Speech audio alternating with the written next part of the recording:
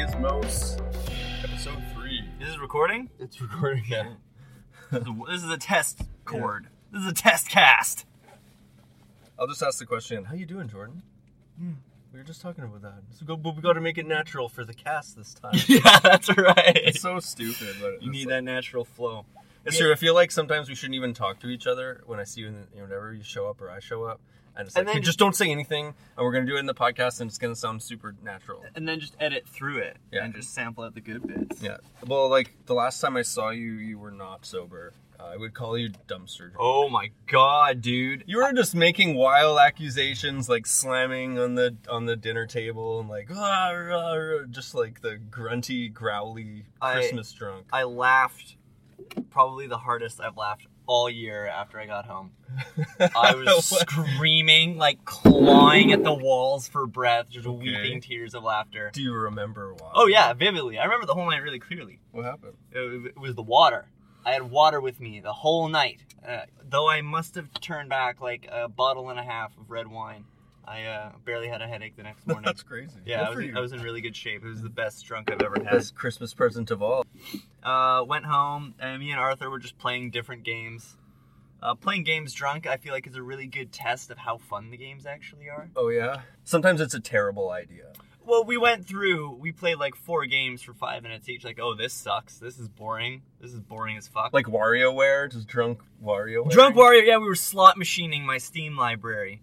And I opened Kerbal Space Program for the first time. Within a minute and a half, I couldn't stand up. I was laughing so hard. Oh, really? It was like that just funny? Out of control hysteria. That came out in 2015, right? It broke in 2015. I remember people strongly recommending it to me at least since 2014. Yeah. Anyway, if you're drunk, this game will give you the laughter of a year, possibly a lifetime, within 90 seconds. I strongly recommend Kerbal Space Program. Okay, I'll try that. I mean to play it. It's like on my wish list. It's so easy to just dive right into it and strap like 11 rockets together and then just watch it spin through the sky. That is fun though. It was. Yeah. The last game I played really drunk was Last of Us. On multiplayer, all my choices are terrible. Yeah. Like, and when you get into like a tactical situation, being drunk is probably just get in there and shoot them. Absolute worst possible decision. All your choices are wrong. Yep. And but you're with a team now, and I'm also building up. Like, there's also a side game with the multiplayer. Like, you need little missions. Mini game every 7 days, every week. There's a mission to do, and then I'll just fail it completely and reset and have to start. It's bad news. Anyways, drinking and gaming is a really small subset of games that can stand up to it, and certainly no competitive game is more fun drunk. I don't care what you say. It's against another person, not against like a NPC. That's just lame. You gotta play against other drunk people. Much for the same reason that drinking and driving is illegal. Drinking and online gaming is probably not a good idea. You can ruin your time. You ruin everyone else's good time. I would have to agree. Not a best case scenario. But we're really talking. Where's my phone? About the games of 2015. And what we played and what our favorites were. I have a little list here. I was working on my list, and I'm like a little ashamed of myself. I feel like I didn't play enough of the games that came out. Yeah, I don't think anyone played enough of the games they thought they would play this year. Yeah. It felt like like we were just talking about it in the elevator. So we'll talk about it again, but make it sound supernatural like we're talking about it for the first time. Yeah, the backlog is just getting worse and worse. Everyone's got one. If you have Steam, I mean, congratulations. You instantly have a backlog, probably 5 games right away. Even if you just sign up tomorrow. It's just, the deals are ridiculous, and you can't say no. And it's like, then you load them on, and then, like, and all these games are getting bigger, and more effort has been put into them, and more time has been put into them, and more time needs to be put into them to complete them and actually really, like, appreciate the experience. And it's a fucking bitch. How can you review, the whole year? I've probably played, maybe there's 10 or 15 games that I really remember well. Yeah. And the other ones are just, you turn on for 5 minutes and then turn them off. Like, okay, I get it. Maybe I'll come back to you later. And you never do. No, yeah. I don't even say maybe I'll come back to you later. If a game cannot grab me within the first 5 minutes, it's an uninstall. I just got too many games. Like, let's be honest, your game. I already have games I love to play. And now other games want to compete for that time slot, you gotta blow my mind if you want to make the cut. The alternative being these little indie games that you can pretty much 100% complete in like a 3-hour sitting. How long is Undertale? I haven't actually gotten very far in that. For spoiler relevant reasons, it's a new game plus replayable. Okay. But to complete the story is 8 hours? 6 or 8 hours? Yeah, your guess is as good as mine. Yeah, it's like a Saturday morning cartoon. So what I got here, I have Game of the Year. You just said we're going to talk about stuff we played this year that didn't necessarily come out in 2015. That's right. Just because it's so hard to keep up. I have just some random categories. We can do Game of the Year, biggest surprise, biggest disappointment. Yeah, I got some notes here. Yeah, worst game, what you played the most of. Just doesn't have to be the best game. Oh, yeah. Just most time consuming. Yeah. Best story, I guess, or best narrative, and then most broken game. Most broken game. I just thought of that. I didn't come up with anything for that. Yeah, I mean, if a game was broken, I would immediately forget about it. I'd just be like, fuck this. I'm not playing this shitty game. Well, it depends what it is. Yeah. The Witcher, I think, was the glitchiest game I played really? this year. Almost one of the glitchiest games I've ever played. Those open world games always come at a price. Yeah, I guess we'll start down the bottom of the list. Right. Yeah, that was to me the most broken game I played was, I think, Witcher 3. Yeah. It's like, you'd enter a room, and I don't know how many times my game crashed on me halfway through, some mission, or it's difficult, right? Yeah. The scaling is interesting. I just felt like it was kind of like Fallout syndrome, where I'd wander off in the beginning of the game to some forest and get massacred. Yeah. Just raped badly. Oh, you were in a high-level zone. zone. Over and over and over again, and I didn't, but then the game would start crashing around that point. Oh, that's shitty. Or I'd walk into a wall and get stuck there, and it was frustrating. But you kind of give it to them. It's like it's a free pass because it's so incredible, and everything else is just so much content, so well done that you can kind of overlook stuff like that. Mm-hmm. If it was an indie game, if it was something crashed or flickered or my screen was tearing or it didn't, I just wouldn't play it. Yeah. There's nothing counterbalancing that. Yeah. I don't know. I don't have anything on my list here. I played Wolfenstein New Order. Not the new one, but New Order that came out in 2014 on my PC. And apparently it runs really badly on AMD graphics cards, which is what I have. It did end up crashing a couple of times. Did it run okay? Besides that, it ran perfectly. Okay. Fucking PCs. But, no. Fuck id Software. It's just a video card compatibility thing. That's dumb. I enjoyed the game. It's a good game. Didn't get in the way of me having fun playing it. What's this list here? You got a bunch of chicken scratch about some stuff. I would say the reason it's on the shit list is the same as why it would be on the broken list, and that would be DayZ. Oh, fuck, I didn't even... That happened in 2015. Yes, you know what? I take it all back. I played it in 2015. DayZ. I don't know if it just came out. It's the most broken game I played this year. Yeah. I take it all back. My God. Not just in that it's glitchy. It's broken in that it's not a playable thing. Fun playable game. It's garbage. Simon called it the hiking simulator. It's a hiking simulator, yeah. A walking simulator. Oh man, I don't know where to begin with DayZ. It has so much potential, and I really understand why somebody could be really into the game, but I must have sunk 7-8 hours into it. For me, it was Suicide Simulator. Because you fuck up once, you just want to kill yourself as quickly as possible, but your bullets don't match your gun, and your leg's broken, so you gotta drag yourself to the ocean if you want to drown. Do you really want to die? That was what my thought process went through. Down at the end of the street. Yeah! Good luck. Good luck. The Suicide Simulator. You'll need to use all your willpower to keep your head below surface level. I felt like it's just not easy to get into. You kind of have to have an understanding of these like survivalist games to begin with before you even start out. Like, how much patience do you need to have exactly for this kind of shit? Being an online game, I would just simply be happy to be able to meet up with my friend and we can die together. Yeah. Can't even do that. Can't even get in touch with each other. Dropped into 5 or 6 servers and you're just kind of describing hillsides that don't match up to points on a mini-map because there's no mini-map, which is cool because it's a survival game. But it's very hard to orient yourself because the map's so massive and you'll probably starve to death before you find your buddy anyway. Just a real slog of a game, DayZ is. And the Forest also in that yes, also alpha stage survival horror type of game. Just very clunky and awkward to play. Early access bullshit. Not ready. just not smooth. And maybe we've been spoiled by really smooth, well-designed games that have been coming out in the last few years, and we just can't handle the experimental rigor of true genius. I honestly can't handle it. Yeah. I turn that shit off. It's just they're just not ready to be played. It really feels like that. I've spent enough time on things that don't work. Yeah. You know? It's like my time, our time is a depreciating asset. Yeah. And like we were saying earlier, like, even as so many new games are coming out, we already have games that we like and would love to play over and over and over again. Definitely. So something really has to be really good to grab your attention. And that is going to eventually come around to my game of the year, which was just almost also one of the biggest surprises of the year for me. Yeah, let's do that. What did you play the most? Oh, it's still Dota 2. Still Dota 2 is like time consuming. Just out of habit. I was playing it a lot before I got my new computer. I've been playing it a little bit through the autumn. But of like new games that I just got into this year, biggest time sink has been Endless Legend, which is like a sci-fi fantasy 4X game. 4X game is like one of those big epic turn-based empire management games where what do? You explore, expand, exterminate, and conquer, and you do one other X pillage. In every way, it feels like a reskin and perfection of Civ 5. Everything that I found really boring and bland about Civ 5 is corrected in Endless Legend.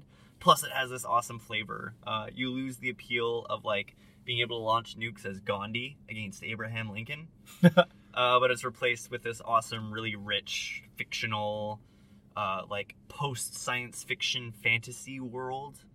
There's lots of politicking and technological manipulation and lots of fun exploration and nuances to discover, and just the texture of the narrative and the kind of lore of Endless Legend makes me keep coming back to it and wanting to get all the achievements and play with all of the races. So I've been spending a disproportionate amount of time on that among the games I just got into this year. Yeah, I didn't do many online. The only online game I was devoted to really was the multiplayer of Last of Us. Still, I'm really pumped. Everyone online is still talking about 2 and all the things that didn't make it like a esport game. Yeah, downloadable content, weapons, and extra stuff that you would have to pay for that you couldn't really compete with unless you bought that extra weapon. And you needed. Pay to win. Yeah, pay to win kind of style, and you know, I guess esports games that can't be in the cards at all for something like that. Nope. But everyone was talking about the Last of Us 2 anyway, and how like I'm not sure who it was. Can't remember the name of the developer who spilled the beans and accidentally. I guess he was on a podcast and he said something blah blah blah Last of Us 2. Oops. I'm under an NDA. Yeah, did I just say that? Wait, did I say that out loud just now? Dude, rewind, never mind, I said that. They do that shit on purpose. They gotta feed the hype machine. It takes one little spark to get the fire going, but that's how you sell fucking copies, man. Yeah, I'm glad it's coming out. But yeah, I think that I spent a lot of time on, and when I was away up at work up north. Yeah, so I'm basically working out of an ambulance with nothing to do for 12 hours a day. So I had my PC and Darkest Dungeon had just come out. Yeah. And I played the living daylights out of that game. I must have been 100 hours or so. Oh, wow. With all my time while I was away. All together. Yeah. Probably like 100 hours. That's really impressive. Thank you very much. I will say it shouldn't be shameful for you that you have played 100 hours. It's shameful for me that I haven't. Because I love that game, and I sing its praises, and I haven't even hit 100 hours yet, so I'm talking out my asshole. Yeah, it's hard, man. You lose your party, and you just want to start over again. But with just early access games, I done so well. It's such a great, almost... I didn't want to play right to the edge of the game so that I could just play that little bit. I wanted to savor it and hold back, but I couldn't really help myself. That's the nature of these roguelike games, you know? You just want to smash out level ups and smash out dungeons just go forward and forward and forward. Yeah, an incredible time sink, that game. What keeps bringing you back to the multiplayer of Last of Us? That's been about a year now. Yeah, I think it's because when I see Call of Duty, or I played it at a friend's place or whatever. I don't have Call of Duty. I don't want to have Call of Duty. I feel like Call of Duty isn't necessarily a game for people who really love to play games. For people who just, we got a PS4 in the living room. Yeah. What are my buddies playing? Yeah. Yeah, I think it's the pacing of it at the very end of the day. I don't feel like I'm struggling to keep up. Yeah. with people, and I feel like I can not play it for a week or two, and then come in and spend a good night, like a 3-hour session, fall back into place, and it's like, oh yeah, this is how it goes. Back into the flow, because it's a nice slow pace. Nothing's happening too fast. It's not frantic. It's not frantic. No one's getting super pissed off at each other. Nope. And the community is awesome. I think that's also half the reason why I still go back, because everyone's like a reasonable guy, and they're not just like telling you to fuck your own mother. In Spanish. I think those two reasons. It's just interesting to see that you can come at things from so many different angles. The maps are so well designed, most of them anyway. There's just something new. There's always a new situation.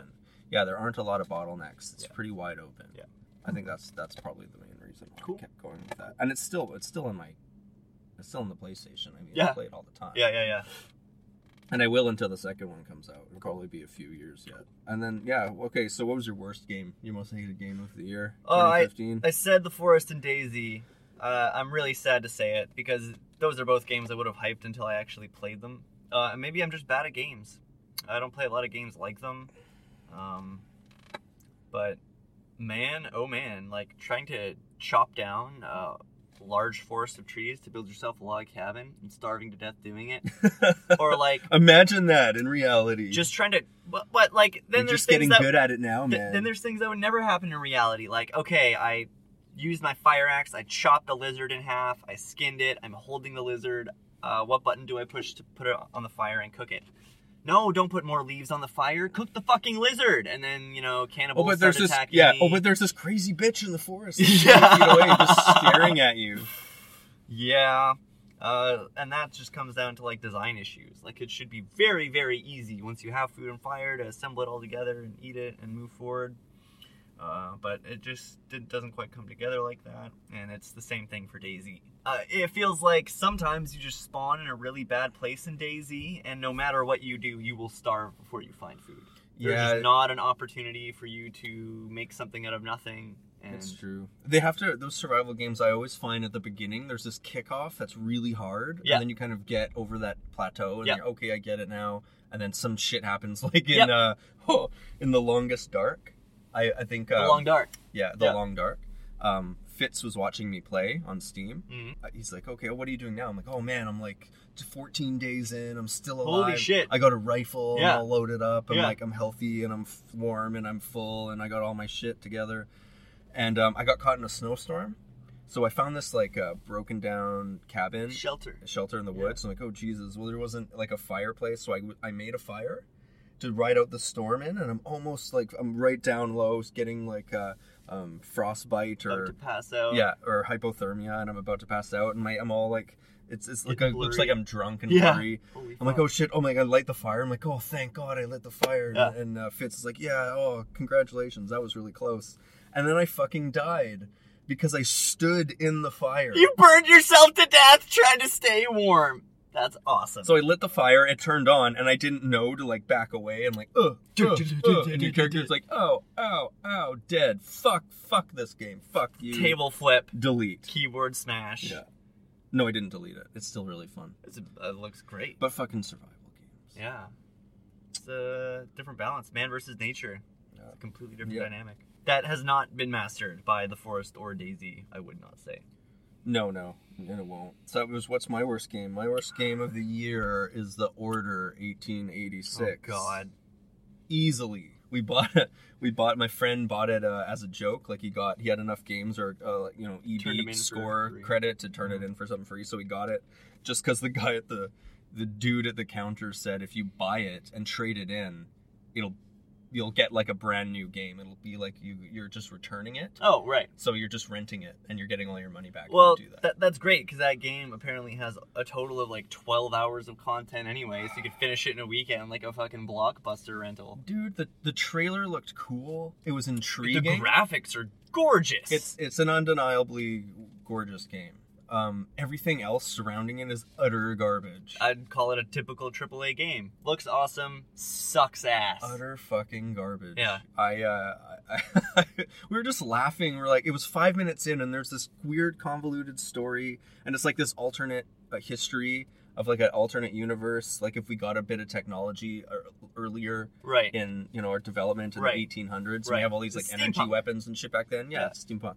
But the stories on these rails, and it's these hilarious cut sequence. It's literally a cut sequence that you just walk through. Like you push your character down this hallway, and then it cuts to another cut scene, and then there was one before that, and then there's this big fight that you're not even involved in. You're just watching happen, and then you come up, and then you give you this new gun, and you're working with Nikola Tesla or some shit, and I don't even know who the bad guys were, why I was shooting them, where I was going. I don't even know what the order is. And there's all of a sudden werewolves show up, and I don't what is that about? And there's not even really a cover system. Just point and shoot this thing till it's dead, and move on to the next place. Right. And usually that's fine if it's like disguised really well, if it's in a really good costume, and I won't even care. Yeah. If there's a great story behind it, I will pretty much play through any bullshit gameplay there is. And it was everything just fell apart. It was fucking terrible. Interesting. It was laughable. It was a massive budget too. They're making a sequel. They're making another one. Pretty sure. Yeah. Oh my god, how? Who bought this game? Yeah, that's a great question. Who buys and plays these terrible games?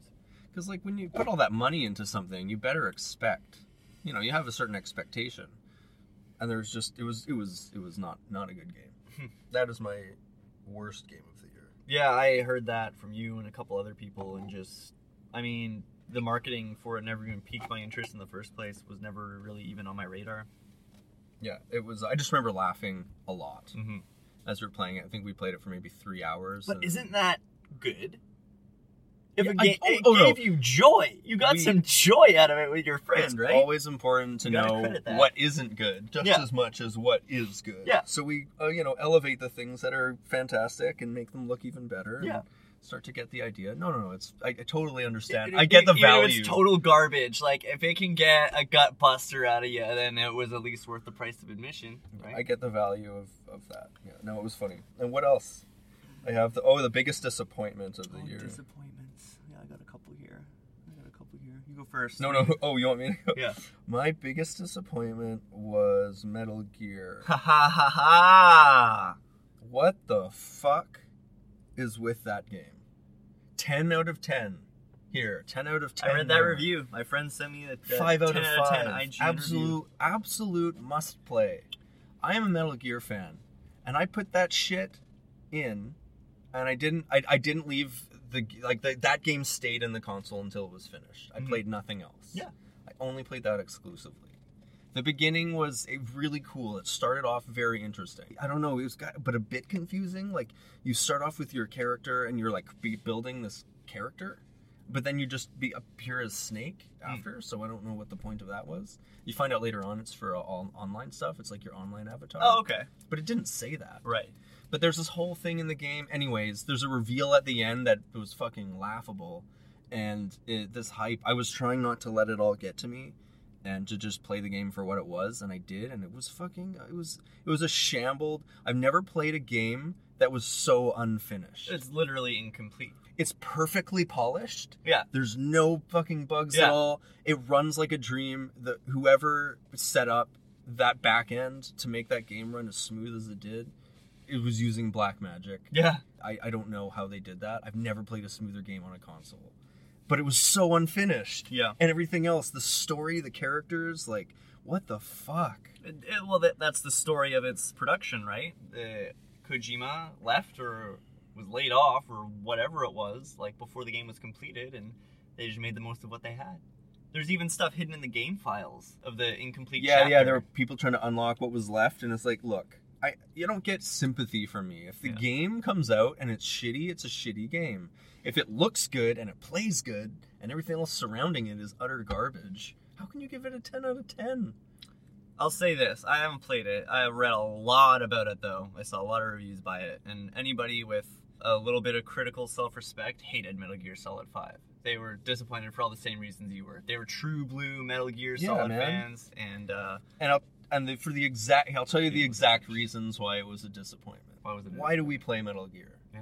for the ridiculous story and meta narrative and the boss fights and the wicked characterization of these anime supervillains. You know, Metal Gear 3 is one of my favorite games of all time. Yep. And the boss fights are so the pain, and ridiculous and hilarious and fun. And they usually last a while. Pill. And eat the suicide pill with the sorrow at the end of number 3. Fuck, that was awesome. It is awesome. The Psycho Mantis battle is legendary from Metal Gear 1.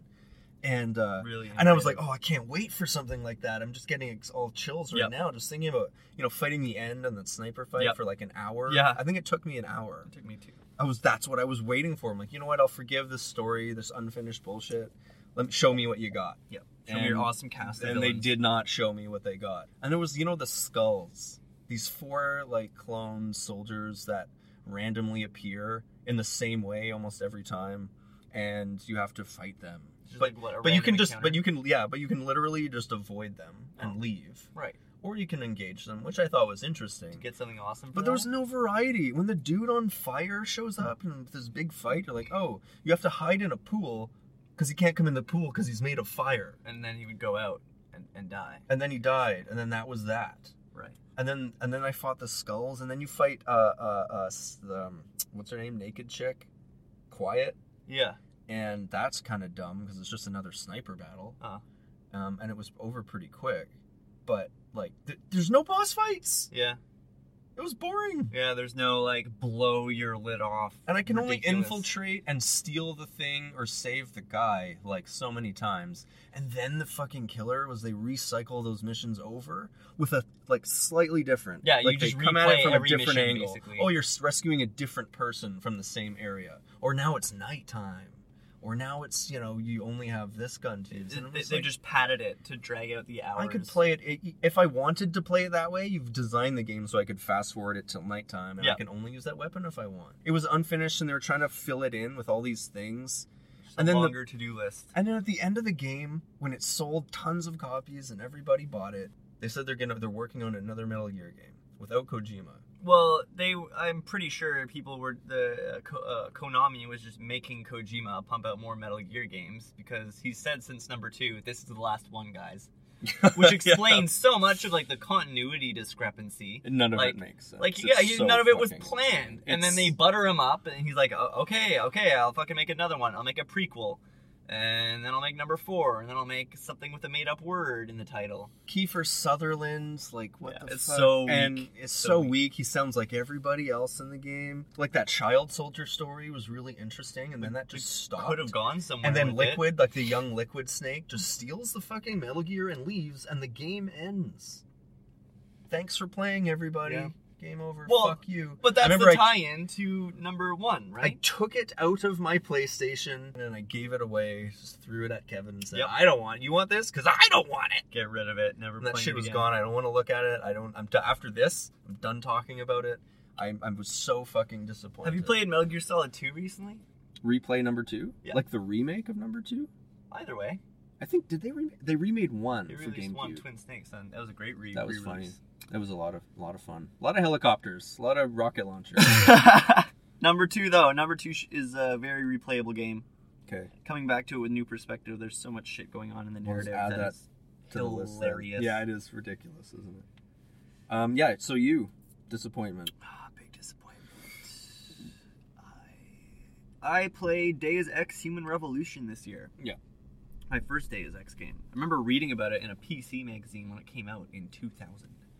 That's a long-ass time ago. Yeah, I was 10 reading about the hype around Deus Ex. To this day, that first Deus Ex game is considered the best. It has more critical acclaim than the newer games. Like at the time when it came out and the innovation. Apparently even now, like everything that's been improved on in terms of graphics has fallen behind the original game in terms of level design. Yeah. And like openness and freedom of how you can go through each level. Okay. Deus Ex Human Revolution is a fun game, but the boss fights, by far, absolute worst thing. So them and Kojima were probably having lunch and talked about some shitty boss fights? Yeah, I guess so. Yeah, I heard after playing the game, my mind was blown after the first boss fight. You're a spy, and you spend the whole game sneaking around, or going guns blazing. You can pick your own. But I've been skilling up my guy to be a certain way. Then you catch up to these terrorists as they're escaping. It goes to a cutscene. Your character just walks out from behind his hiding place, open confrontation, and you're fighting a dude who's just running you down with a Gatling gun. What? And he'll just one-shot you if he gets near you. Really awkward, clunky. I found out later that the boss battle game production had been outsourced to another development company. So the actual game and the boss battles were designed with completely different design philosophies. What? Different people made them. What was the idea of that? Each time you confront another boss, it's the same jarring, like, oh, right, I'm playing a completely different game now. That's I'm playing a bizarre. completely different strategy that's not of my devising. Who would do that? I don't know, but it was really disappointing, and it really interrupted the flow of gameplay that is otherwise really, really well designed in Right. Deus Ex. Right. So hopefully in the new one they will just have a more cohesive kind of a game. I think the new one's going to be really good. The new Deus Ex and the new Hitman games stand to possibly be the best in their respective series. Okay. Yeah, it was a disappointment for me. I had a retro disappointment I got from Steam Winter Sale. You know Knights of the Old Republic? Yeah, Knights of the Old Republic. Everyone loves it. Everyone fucking loves that game. Because they played it 10 years ago or Yeah, whatever. I bought it for $3.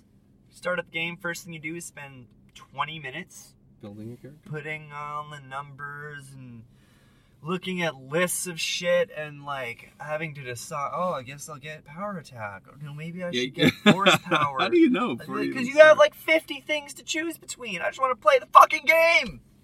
And then you play the game and you're just kind of, this sounds really cynical, but you're just kind of clicking through dialogue boxes and conversations with characters who aren't funny or fun to listen to and aren't really saying interesting stuff. Yeah. And it's just terrible interface and it's clunky and it's Yeah. awkward and I'm probably never going to play it again. There's just no flow. There's no smooth consistency. It's very obviously just lifted its entire design from Dungeons and Dragons, and I know because I played and written a lot of Dungeons and Dragons campaigns. Yeah. And they're not fun because of the numbers. They're fun because you can feel the dice in your hand and you're getting drunk with your friends. Just lifting that and putting fairly shit graphics on it and calling that a cohesive video game experience is not satisfying. Yeah. So I was really disappointed that KOTOR 2 is a pretty hollow game without the nostalgia factor that I don't have. So yeah, it was a disdisappointment as well. That was your disappointment, eh? Sounds good. What's next? Great, pleasant disappointment. Let's move on. Oh, biggest surprise of the year. Oh my god. I got three. I got three. I'll pick. I have one. Okay. Because I never really, I know, and people are gonna maybe not agree with me because I think collectively probably that Rocket League was like the biggest surprise of the year. What?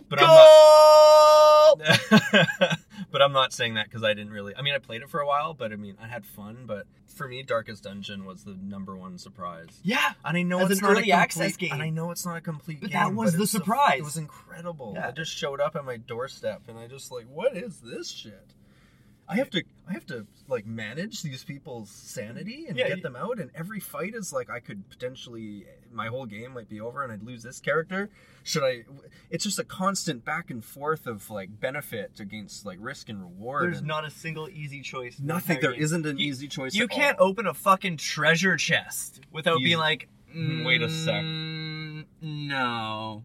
No, we're really close to having a heart attack here. I can't handle the sanity risk. And it felt so personal and exciting. Like when something comes out you don't expect, it's just that much more special. Yeah. Yeah, and especially that it was early access, and then you boot it up expecting to have clipping and shitty frames and the sound. There's no voiceover. No, feels like a complete game. Yeah. So your expectations are virtually zero. Yeah. I was just hoping for the best. And I don't know what this is. I heard it was neat, but I didn't know anything else about it.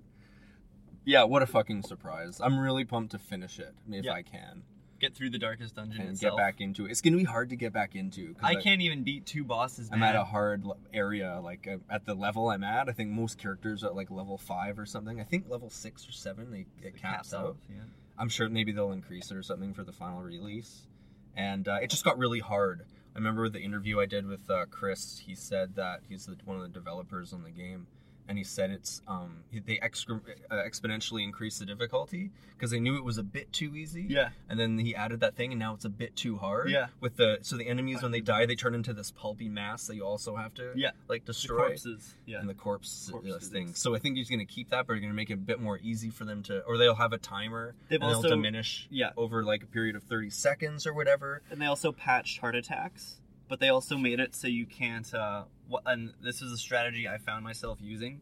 If my party was really low and I had a healer and we were fighting a weak enemy, I would kill all the enemies except one and just let him live and then heal up my whole party. Because you can't use your healing ability outside of combat. Now he's patched in a thing where you can't do that. Everyone's sanity will start plummeting if there's only one enemy left on the field. And I thought, at one point, I thought I was being real clever, and I had, what's the girl? The healer, the Vestal. And I had her in the back, and she was just my healer and my white mage.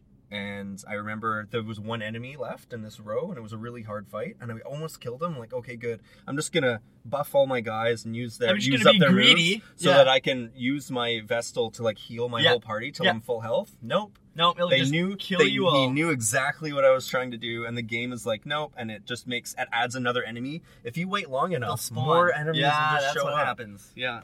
So I was like, oh wow, they really put a lot of thought into this. And he's rebalanced how heart attacks work, so there's not that chain reaction fear that happened on the stream.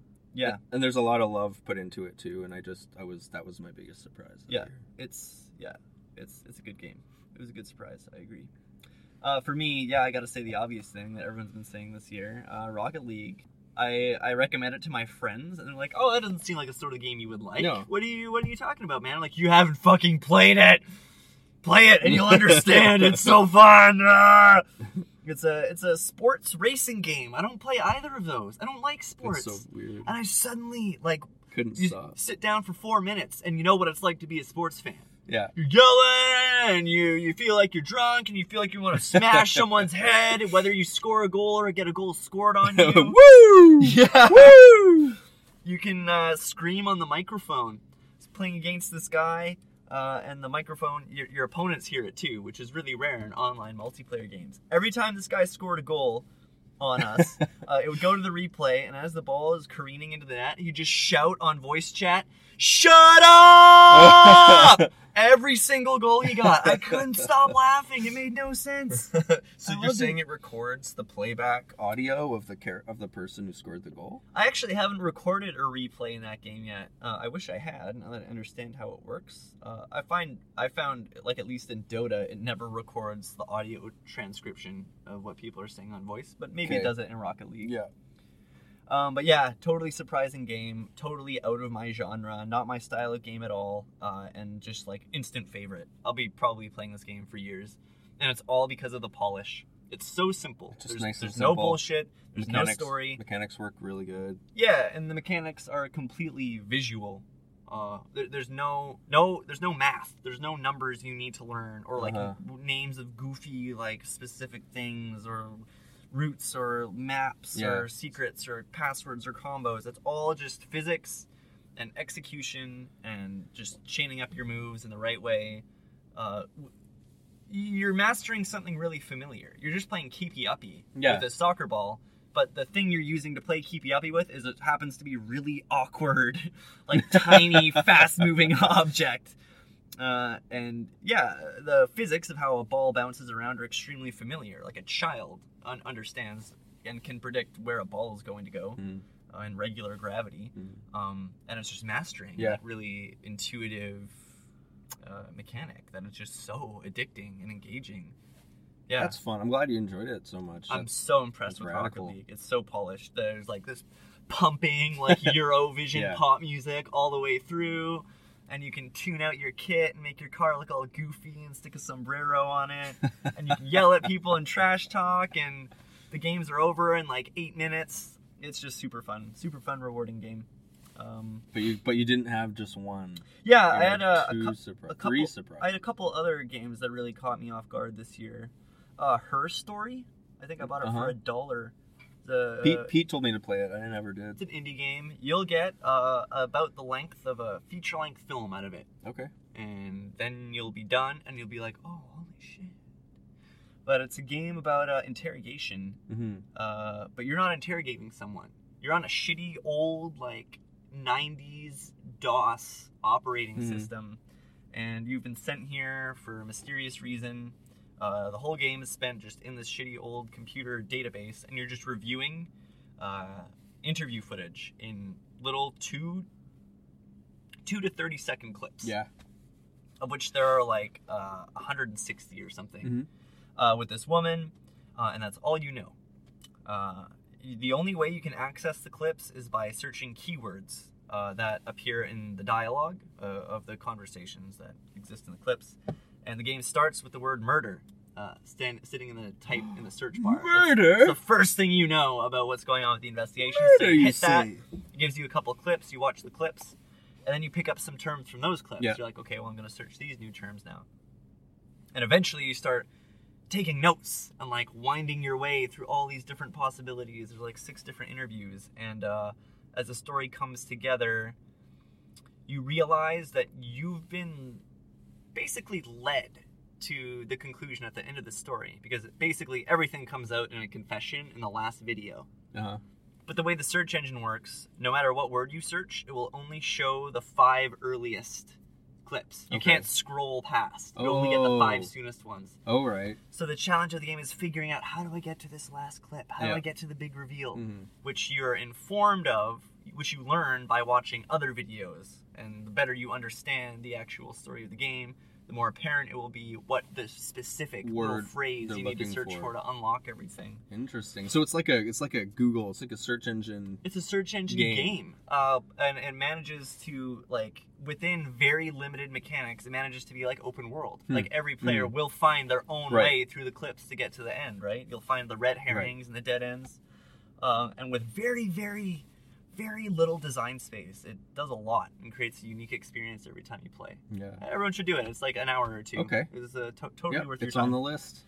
Really creative I'll buy that little shit. piece. And the woman's a great actress. She does a really good acting job. Oh yeah, it's like all live action videos. Yep, it's all just little live action clips. And the other big surprise is another small indie game that was over and done with in 3 hours called Grow Home. Grow Home. I didn't play that either. Yeah, it's a little game, really small design team. You play this cel-shaded cartoon little robot called Bud, a botanical utility droid. Oh, adorable. From Earth. Is he adorable? He's so cute. Not least of all because he stumbles around like a drunk baby. Yeah. Because of the way the controls work, you move. Drunk Baby Simulator? That's another game that came out this year. Drunk Baby? Yeah, Don't Kill the Baby. Yeah. You move, he stumbles around, like he's really top heavy, and just when you're walking around on flat earth, there's a chance that his head will just teeter over a little too far and you collapse or spill off of something. Which starts to get really, really scary as you increase in altitude by growing this plant. Because you start like teetering back and forth across this really narrow highway. You're like, oh shit! And you start dropping like hundreds and hundreds of feet. No. And then the other interesting control thing is that most of the game you spend climbing, but you climb one hand at a time. You don't just hold up to go up the ladder. Yeah. You go like, okay, and you so gotta it's like go a left hand stick, over right hand. stick, left stick, Yeah. right stick thing? And you'll be dangling like monkey bars, like 1.5 kilometers in the air. Oh, really? Like just trepidatiously like moving forward. That's crazy. Adorable little creature. But there's like an end game, you just play this little fun thing. You got to get up into like the atmosphere to get back to the ship. And then there's like a new game plus where you explore all the nooks and crannies of this pretty large That's world. Cool. How much was it? $10? $10. Fully worth it, man. I couldn't put it down after I picked it up. I was just tittering happily. So with the your entire brand way new through. built So PC, cute. you're playing indie games Still mostly? just playing indie games, but just more smoothly. Yeah. Yeah. Just more smoothly. I got you. I got a bunch of money for Christmas, and I want to get some. I don't know if I want to replace my laptop. Yeah.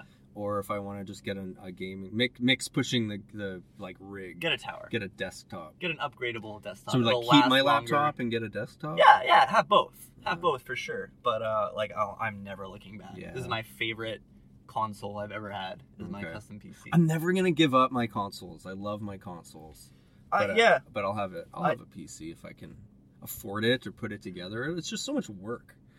Building it yourself. I'm gonna get. It took me half a year. I'm gonna get the store parts. to build it for me. Oh yeah. Oh, it's fun, man. You'll feel great about yourself. Yeah, but then I need my monitor is just a TV, so now I need to get like a PC monitor and have a dual but thing. You just get almost every motherboard or every CPU has HD input now. Okay. Yeah, or a video card. Yeah. Yeah, maybe that's what I'll do. I mean, first world problems, right? I got what computer are you gonna buy? Oh, you renovate kitchens and shit. You should have absolutely no problem building a computer. Yeah. The logic alone should take care of it. So yeah, those are the surprises. And my game of the year, Rocket League, is my game of the year because it's so surprising, because it's so polished, because it's rags to riches. It just people recognized an awesome idea and funded it, and it's gained popularity. Was it a Kickstarter game? It was kickstarted or something like that. Crazy, yeah, a crowdsource of some kind. Yeah, that's amazing. Yeah. My game of the year is Bloodborne. Yes, I had Happy to hear it. It was a big question mark between the three games I probably spent the most time with was Darkest Dungeon, Bloodborne, and I think either Fallout or The Witcher. I'm not sure. There was about on par with all kind of fantasy themed, dark, kind of everything's ruined, kind of adventure-y, difficult exploration games. Bloodborne for sure, because it was just like, I've never played a game. I never played a Souls game, really. Like, I played Dark Souls 2, got frustrated, threw it in the garbage. I didn't get far with Dark Souls 1. 3 hours I love the game. But Bloodborne was different. I mean, literally the only mechanical difference between those two franchises is, like, one move. You have a block and you don't have a block. The other main thing is the regain system, right? You can recover health by striking back. That's right, yes, and then you can recover health striking back. That is a big deal. It doesn't make it easy, but it makes it pay off more to play well. But I think I never really played a game that rewarded me where I felt like this is possible. I'm like, you know what? I can do this. Yeah. I don't care. And it beat you down so hard. And when you felt everything was like impossible and futile, it gives you a little bit of hope. And everybody says this, and I know, but like that incredible, exalted feeling after you defeat something is just so precious and valuable. Yeah. And then you're just like, oh yeah, and I remember just sitting there for a minute, and my heart is fucking hammering because I've been doing it for like, this is probably the 15th round that I've done that same boss fight, and when you finish it, it just feels so fucking good. You're all cracked out on battle glory. Yeah, but very real adrenaline rush. But it really taught you to not give up and that you can do this. And I've never seen a game create such insurmountable odds and then have still encourage you along. But it is a game, and it's built for you to like conquer it, right? And then I played all the way through it, and then that's another game I didn't take out of the system until it was finished. Yeah. And I did. I'm not gonna lie. I asked for some help, some online assistance with some of the bosses. But that's built into the game, but it so was it's so perfectly cool. fine. It was so unique that the multiplayer system of that game, just ringing a bell and someone will show up. You can't talk to each other. You can wave and sit down and point at stuff. You can role play a little bit, but it's like you're speaking two different languages and you wouldn't even bother talking to each other. And then you go in, and then he'd help you fight something or get through a particular area, and then you just fade away and disappear. Yeah. And then you could add them, like you could go on in the back of the system and find out who it was and add them in later, which I never got around to, but it was just, the option was really cool. And the aesthetic, and it just looked so beautiful, and it played really well, and whenever I died, it was never the game's fault. I always fucked up. Yeah.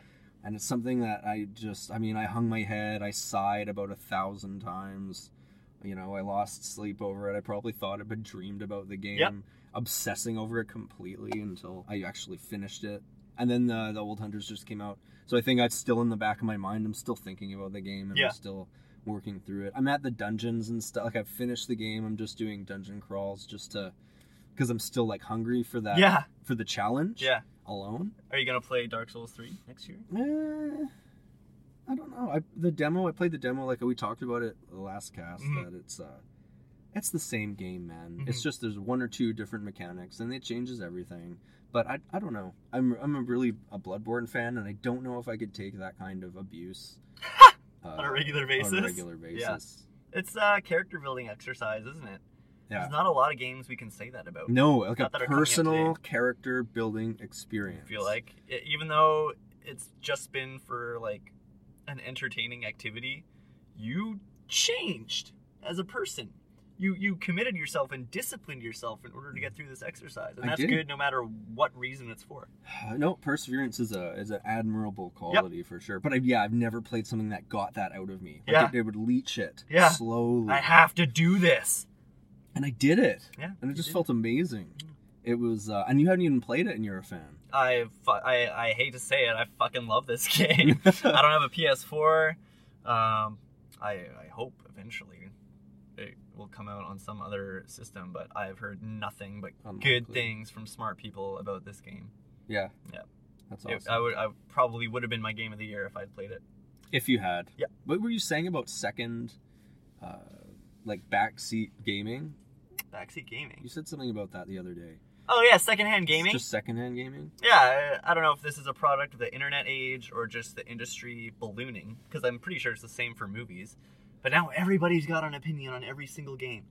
Like us. Yeah. Right now. Yeah, but definitely without having played any of them. There's just not the time availability for anyone to have an informed opinion on the number of things that they'll flame people on the internet about. But there's just so much journalism discussion going on that there's like an osmosis of opinions. That you can kind of, cross-reference opinions to develop your own? Is that what you're saying? To develop your own wrong and inaccurate opinion, because you're literally talking out your ass. But I guess what I mean is it's just easier to talk out your ass now than it ever was before. And you're saying, you were talking about like watching Twitch and just, because you watched the video gameplay. Yeah. You've watched, there's this dude in Australia does these crazy backstories for Bloodborne. VaatiVidya. They're amazing. Yeah. VaatiVidya. Yeah, look that up. It was very in-depth, and this guy has no life and has incredible narrative storytelling knowledge, and he knows how to... And then he knows how to tell his own story, and it was really well done. Mm-hmm. Anyway, and so you're watching those videos too. You're watching Twitch, you're reading reviews, you're watching YouTube videos, and like if you're like me, you're watching game design lectures as well by people on like why games are good. And you could be a gamer without ever playing a video game. That's crazy. You could drop like an artificial intelligence software program on Twitch, and they would probably design a better game than most actual game players. No, I think you're right, man. That's fucked up. And that disconnect has just never been around before. The industry's just gotten so large. There's so much media pouring out of video games that is not video games themselves that you could pretty easily have like the secondary attachment to it. Yeah. What time do you work? 6? What time is it now? Yeah, I work at 6. Okay, we got, let's say we have 10 minutes left. Yeah, okay. So we'll move right along. So that was my game of the year. And I think I want to do best film. Yeah. Something that you remember. Just off the top of your head, my favorite movie. Oscar winner, best movie of the year, best action movie in 10 years. Do you think it's going to win best picture? I don't care. I don't watch the Oscars. I don't care. We don't watch the Oscars in like 4 years. Me neither. So Mad Max. So I wonder what your favorite movie of the year was. Mad Max, eh? Yeah. My favorite was The Surprise. I thought It Follows was my favorite movie of last year. I can't believe I've been talking to people who introduced themselves to me as horror fans. They love horror movies, and they were like, "Oh, It Follows was dumb." It's like, are you fucking kidding me? That's the scariest shit ever. No, they just walk at you. It's not scary. Dude, the fucking tension. Oh, really? You wouldn't be scared if there was, like, a fucking ghostly, like, naked woman just, like, smashing through glass to get in your house and, like, sperm electricity shock rape you? Oh, my God. But, like, it's incessant. It is endless. It is undying. Yeah. It will never leave you alone. Yeah. I remember I had to drag my wife to the theater to see it in Seattle when we were down there for the Emerald City Comic Con. Yeah. And we had our last night, and I really wanted to see it. So we were super full from Cheesecake Factory and just like waddled into the theater. And I was just fucking blown away. Yeah. I just saw a great review. I'm like, oh, I love horror. Let's be fun. But the pacing and the like absolute, like the dread and the tension is just so incredible. I was just like, there's all that. I want to say I was on the edge of my seat, but I wasn't literally on the edge of my seat. Yeah. But I was like really, really worried for this person the whole time, and I hadn't seen a movie that like visceral. It has that perfect tension and this whole mechanic that is like kind of ironically horrifying and more familiar than like a raging serial killer. There's a constant suggestion that it's kind of internal and kind of a symbol for something, but it also does things you never see in horror movies, like the character's constantly surrounded by her friends. And you sympathize with the victim. You want this not to be happening to her because you know she doesn't deserve it. No. But there are other characters in the movie who sympathize with her too, and she has company the whole way. Yeah, she's not alone. Yeah, in a way, the movie is about finding the support of your friends and finding people who will believe you and not think that you're crazy. And they pull out stops even though they can't fucking see this thing. And that's really like... That's a positive message that you never see in horror. Horror is about you will be alone, you'll die alone, you'll be humiliated, there will be nothing you can do about it. But they work together and they try and come up with goofy plans. And it's rare. And I noticed how the parents were totally like out of... There weren't any parents. Like they were around, but you never saw them. They're completely out of touch with this. It was like its own little universe. Yeah, and all the movies they were watching was only like from an old tube TV. And it was like old cartoons only and shit. Old black and white shit. And then that girl with her weird seashell like book, her little like, PDA thing. Yeah. Little computer seashell machine that told her stuff. Yeah. And everything about it was special and like unique. You could have taken out the horror element and it would have been a fun 80s kid power movie about trying to stop a monster. Yeah. With the music and like the pacing and the overall plot arc of it. Yeah, they took a genre and kind of flipped it around and they just did interesting things. Like her friends believed her right away. Yeah. Usually we get over that. We waste no time with giving proof. And it makes it more real because they don't see it, but they believe her. And then you see her getting her hair like lifting up off the ground, and the weird lady across the street, and that kid die. Oh my god! And then she has to have sex with those guys to get rid of it, and then they all die because it comes back to her again. Oh my god! I felt so bad for her. Yeah, really, really good tension. Rachel refuses to see it. I really want her to see it because it's a good movie. Because she's an artist. Because of the hype. But I just told her what it's about. She's like, yeah, that would get to me. It would bother her? I would not be able to sleep that night. Oh, yeah, no, absolutely, I get it. So its reputation goes far enough. Yeah, It Follows is really good. It would have been on my list if I didn't know it would be on yours. The soundtrack was fantastic. You'd never hear music like that in horror. No. It's great. It's all synthy and... I don't know if it came out this year, but Whiplash. Really good fucking movie. I think it was this year. It made a huge impression on me. Yeah. Yeah. It was a movie I wanted everyone to see as soon as I saw it. Yeah, I saw it. That guy... What's his name, the actor?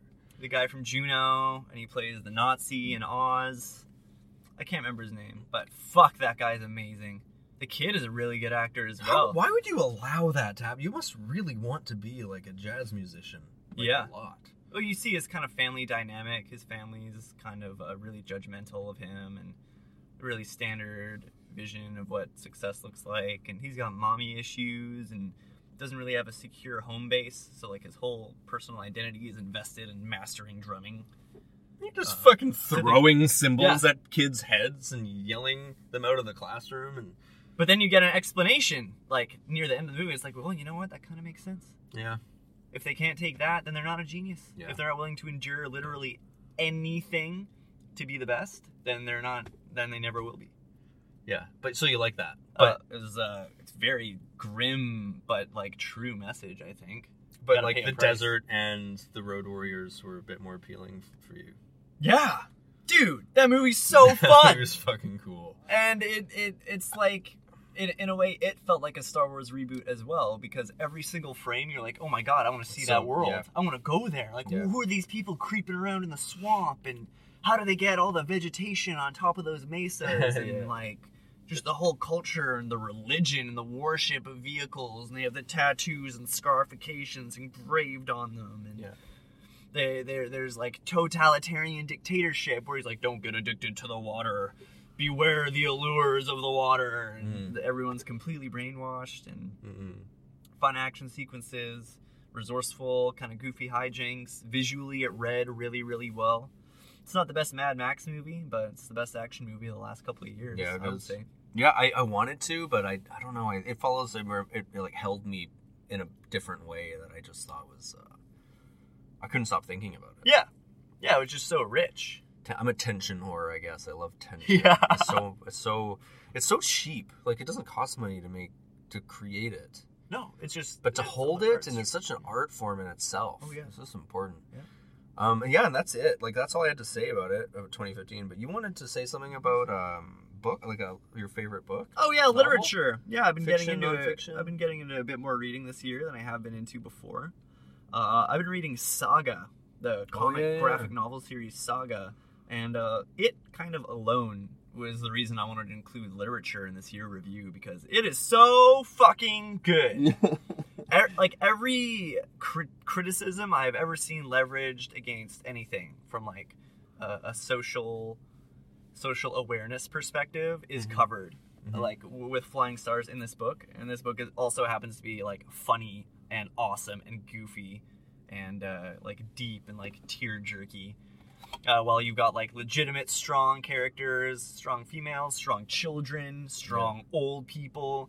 Anyone can have a weapon, anyone can die, anyone can get an arm lopped off and kill somebody else.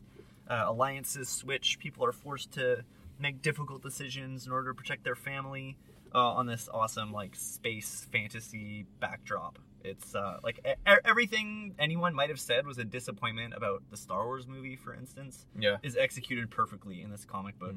So Saga gets a really strong recommendation from me. And I read a novel this year. I think this is the next Harry Potter or Lord of the Rings series that just everyone's going to fall in love with. They're going to make a TV show of it, or probably a movie series, and everyone's going to fucking love it. It's called Red Rising. Futuristic human civilization on the moon. There's like an enslaved subclass, and the guy joins a revolution movement to overthrow the wealthy 1% that abuses everyone and controls everything. Oh, that's awesome. And that's like pretty much the story we wanted to make, or we were talking about making, and they're making it. And he ends up infiltrating the kind of academy of, like, young golds. The classes are divided by color, and golds are the highest class. It's a bit cheesy, but it's just really well written. Keeps up really good sense of tension. And what you do for rich white person academy in this world is you do battle royale, but with castles. Like, you get a house, you get a castle, and you have a team of people. And you fuck up each other's castle? Yeah, you determine a leader, and it takes, like, a year. Like, you're at it through winter. You have to grow food and, like, collect and build weapons and, like, find clean water. Why are they and take prisoners. It's just the world that they're It's supposed to be a reenactment of the formation of the Roman Empire. Okay. The challenge is, well, you need to do what your ancestors did. Right. You need to go through all the same steps and tribulations they went through in order to understand what it means like, build a miniature civilization? Yeah, and that's what they do. But they're like kids. And then reach the pinnacle of its decadence, and then have it demolished and then have it implode on itself. Yeah. Ridiculous. But really good. Really fun story. Yeah. Cool. Is it really like the first in a series, or do we know? It's the first in a trilogy. I haven't read the second or third one yet. Are they out? I was almost embarrassed because it's like a pulpy book, but I couldn't fucking read it. It's really well written. Cool. It's the next Game of Thrones. It's the next Harry Potter, definitely. Who wrote it? Pierce Brown. This is his first major series. The guy's like 29 or 30 years old. Oh my god. He's pretty young. Wow. That sounds fun. Red Rising is where it's at. Yeah, read it before the shitty movie comes out. I'll read it after The Way of Kings. Oh, Jordan didn't get to finish. Our audio cut out on us, and we thought we lost the whole cast. But we didn't, just the last 2 minutes of bullshit. Really, all I was going to say was that I was reading this Brandon Sanderson novel, The Way of Kings, and Words of Radiance. Halfway through it, The Words of Radiance, that is. And that's pretty much the only novel I've read all year. And then we said, hey, come visit us on evadegizmo.com, GISMO, leave comments, trash talk us. Just let us know you're alive. We really appreciate any and all attention. Thanks for listening, guys. We'll catch you at the next one. Bye-bye.